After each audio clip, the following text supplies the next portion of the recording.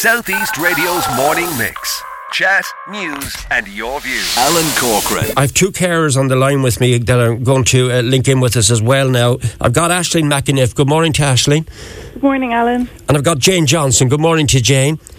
Hello, good morning, Alan. Good morning, everyone. Now, I know, Aisling, the nature of the life you lead, it means you have very few moments to talk to me today. So I want to get your view from what Verona Murphy has brought forward when it comes to the whole area of 1,000 people in Wexford alone waiting for delivery of home care hours. Bearing in mind, Verona, that Aisling has to go literally in 3 or 4 minutes' time. Can you just summarise where you are in this, and then we'll have a full chat. So what's the story here? Well, look, in raising the issue in relation to the home care support scheme, we find that government has given 5 million extra hours of home care support, only to find that they can't be delivered because we don't have the carers to do that. And I think that's given false hope to people like Aisling, like Jane, who are struggling since COVID. They have been literally prisoners in their own home. We have to find a way to do better. And if we can fund 5 million extra hours that can't be delivered, then we must find a way to divert that fund into what needs to be delivered, such as respite. And, you know, we have too many people who are getting letters saying that they can have the home care support, but on the next line we don't have anyone to deliver it. And to me, that's a scheme that's not fit for purpose.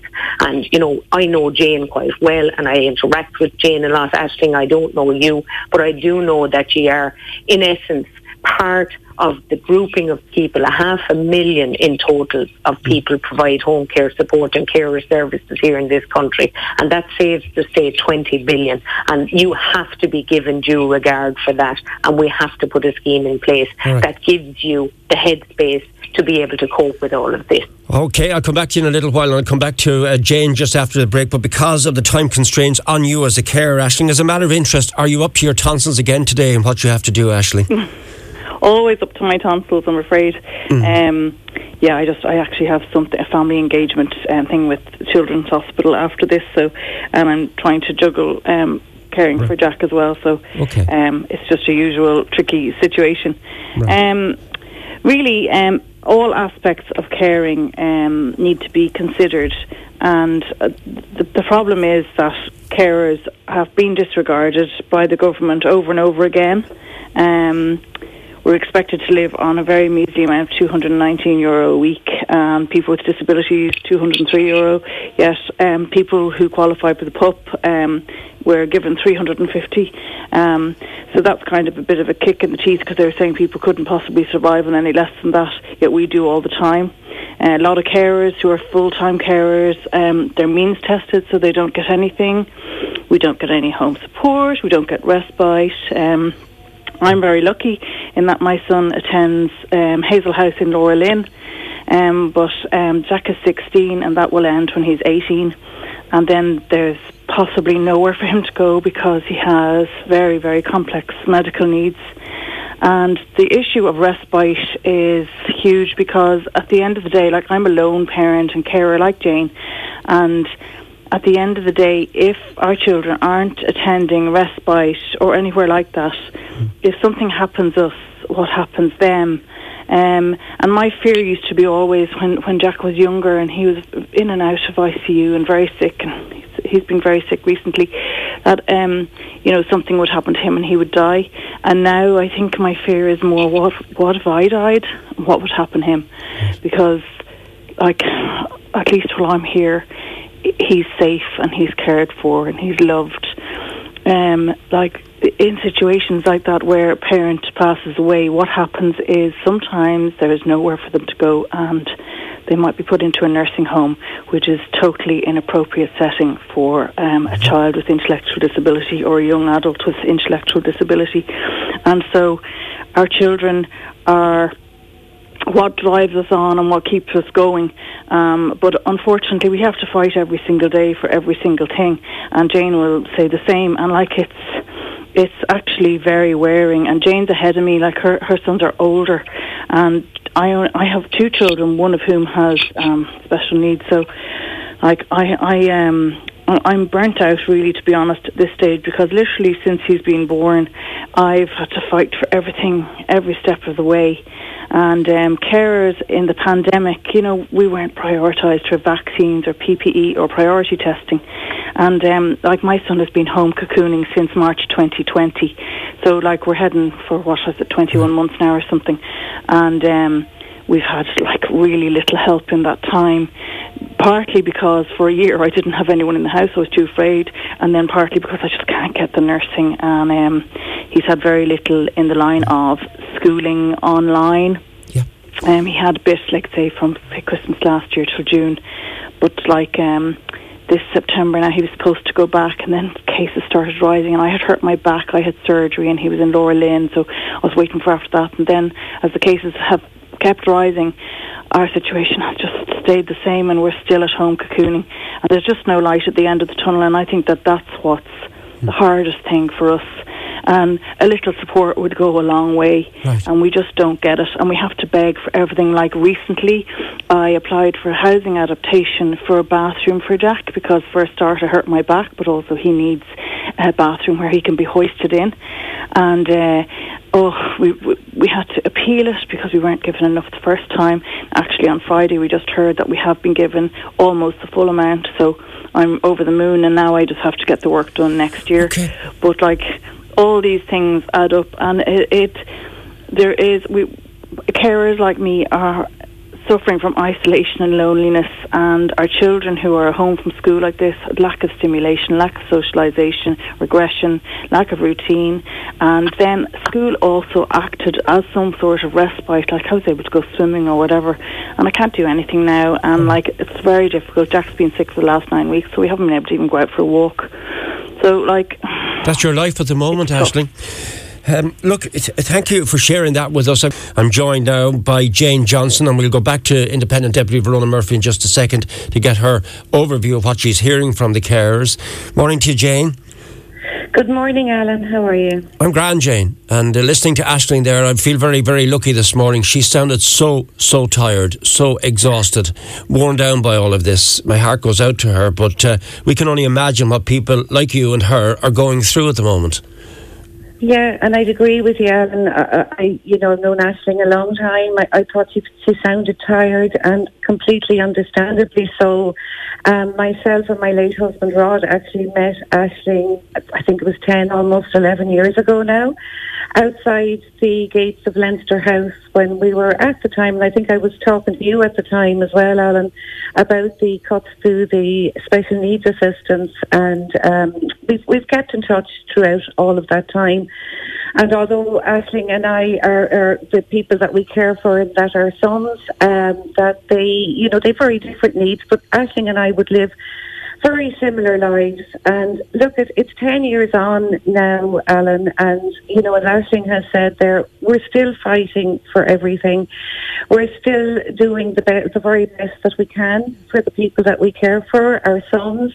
And you know what, Alan? We're 10 years older as well, and another 10 years, we're going to be 10 years older than we are now. And really, there are no plans for families like ours, either on the smaller context or the longer-term context, and very much links into, I suppose, what Verona Murphy brought up in the Dáil. Just being one part of it, the 1,000 home care hours that, I suppose, on a spreadsheet somewhere have been allocated to experts, but transferring that into the real world, the care hours aren't available because there's a staffing and recruitment crisis. Now, Aisling and I would be very much affected by that too. But I suppose my immediate concern would be for the 1,000 hours, the 1,000 people that are now caring, have now become family carers to a loved one at home. And I think what the government really need to address is what are the government doing to care for the family carer in that instance? Because the government and the HSE and the health service, because of this crisis, now actually need the family carer more than ever. Because really what we're saying, we can't provide the hours, then what we're saying to the carer, well, you have to do it all on your own then. So how is the health service and how is the government supporting those people? Because it's simply not good enough just to ignore that is a huge issue around that. And I did listen to Verona's interaction with Leo Varadkar in the Dáil, and I noticed that he did acknowledge, that there was an issue, and he did also acknowledge that it will have the implication that people will end up in hospital or in residential care or in nursing homes. Now, first of all, there is no residential care in Wexford. As Aisling has said, nursing home care is not, an option for a child or a young person with an intellectual disability. But most of all, and I was disappointed that Leo Varadkar didn't actually say that, the largest part of the implications for not being able to deliver those home care hours is on the family carer. And Leo neglected to mention that yesterday. Yeah. And that's what needs to be brought into this conversation now, because we're really asking family carers to work 24/7. We care for the people that we care for because we love them, Alan, and there is nothing that we wouldn't do for them. Yeah. But you are worried though, Jane. You are. Can I just stop you for a second there, because I want to bring Verona back in again. There's one startling statistic, Verona, and that I have to bring to your attention before I get you just to assess what you've heard from Aisling and Jane. 5,000 people are currently waiting on delivery of approved home care hours in Ireland. And the statistic of the day is this one. Of this total, 1/5 of the entire country are awaiting delivery of hours in County Wexford. That's an abject failure on this government's part to provide this service to the people of Wexford. 1/5. Is that right? Can you back up that statistic? Well, that's correct, Alan. Yes, I can. And I mean, the group Family Carers Ireland have pointed out to government for a long time that there is geographic disparity across the country. And the reason I can back up this statistic is the last time I raised an issue in relation to carers in the Dáil was only in July, in which case we had 546 families in Wexford waiting for home care support package to be delivered. And from then until that statement, where one of my constituents had contacted me and she was told that she was 1,000 on the list. So she was at the number on the waiting list, she was number 1,000. So I think, everything Jane has said resonates with me. In fact, last week, I used both my Dáil speaking slots to bring up carers. Initially, the day before, I spoke with the Taoiseach under promised legislation, asking when he was going to make good on the programme for government in relation to carers.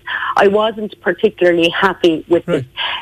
I just got your standard civil servant answer that we've increased the home care support scheme by 5 million hours, but that's like giving someone a car and saying, sorry, there's no fuel. Well, can I stop you for a second? Anywhere. Yeah, can I stop you? And straight away, because we want the listeners and we have so many listeners who are carers and tune into us every day, and I really appreciate it in their busy schedules. Here's a comment from a Morning Mix listener who's just phoned Orla on 053 914 5222. Alan, none of this makes sense. I have a friend who is a qualified carer. She applied for a job with the HSE 2 months ago and is still waiting for a reply. So, I mean, somebody needs to step up to the plate and be held accountable for this and get it sorted. Well, I think, Alan, this is where I brought it to the attention of both the Taoiseach and the Taoiseach on the basis that the issue has been identified where there is a shortage of staff in this country. We can put, permits in place for critical skills in which we can access carers from other countries. But that's reviewed every 6 months, and that review has stated we don't have a recruitment issue on the basis of lack of availability. We have it because we're not offering proper terms and conditions and pay to the carers who have left the sector. And I think if you just hear what Jane is saying, Jane is a family carer. And she didn't apply for the job. She's a mother caring for her 2 sons. And Jane will tell you that in that regard, there is no support given to her. Not in the way that it would be if she was in any other job or role. It's a very mentally draining occupation. And we need to improve on the whole system. And I think that's where we can't have 10 minutes of this on the floor of the Dáil. We actually, at this stage, need to set up a proper forum that deals with the carers on both sides, a family carer in Jane's scenario and someone who's trying to avoid going into a nursing home, are older, elder society members who deserve to be cared for. All right, I've got to wrap it up in just a few moments' time. I've got to go to Garda Síochána for a regular update with them on a Tuesday, and Sergeant Matthews is standing by, and he's lots of information about scams and burglaries, etc., which I need to get out before 11. That stat of 5,000 people currently waiting on delivery of approved home care hours in Ireland, and 1/5 of the total here in County Wexford, to me is absolutely scandalous. Jane Johnson, what do you think? It absolutely is, and I'd agree with Verona there. That look, I have the most fantastic people, I have to say, Alan, and many of us will say that, who work with my sons, be it in their service provider or they're in school, and very much people that were absolutely made for the job and are, I suppose, great support to our family. We need to hold on to the people we already have. And we also need to look at why, the hours aren't actually coming through and what the problems are with regards to contracts. I think it's an awful shame, really, that, the government and the HSE really got ourselves in the by actually privatising a lot of our home care hours to private companies. I think we should have maintained that within under the arms of the state. But look, I suppose from my point of view, Alan, I'm a carer. It is my job to care for my boys and to advocate for them and for my family. And I would hope to include other families that are like mine as well in that. I'll hand that back over to the health service and to the people that we've elected to run our country. It is something that they need to look at, because there are implications if they don't. And those implications and those consequences are held by people like Aisling and I and the 500,000 other family carers in this country. We are the people that are dealing with the implications and the consequences of that. And as Aisling said, we're burning out, and this is an urgent issue. Have to leave it. Yes. Can I just say, Alan, in relation to Aisling, I wouldn't mind getting a comment from you, just to round off, please. Well, I think both Aisling and Jane, my job here is to highlight to government what they're saying and where the issues are, and to keep highlighting it in opposition until such time as we have a fix in place. And, I'm providing solutions. Jane can provide solutions, so can Aisling. They are on the ground, they know what's required, and that's where government has to listen. Providing funding for 5 million extra hours that can't be delivered, unfortunately, is seen as spin. The intention is there, but the spirit of this scheme is to keep people at home with their families and provide support. Unfortunately, that is not happening, and we will see people having to revert just on mental health grounds alone to nursing home and residential facilities. Southeast Radio's morning mix. Chat, news and your views.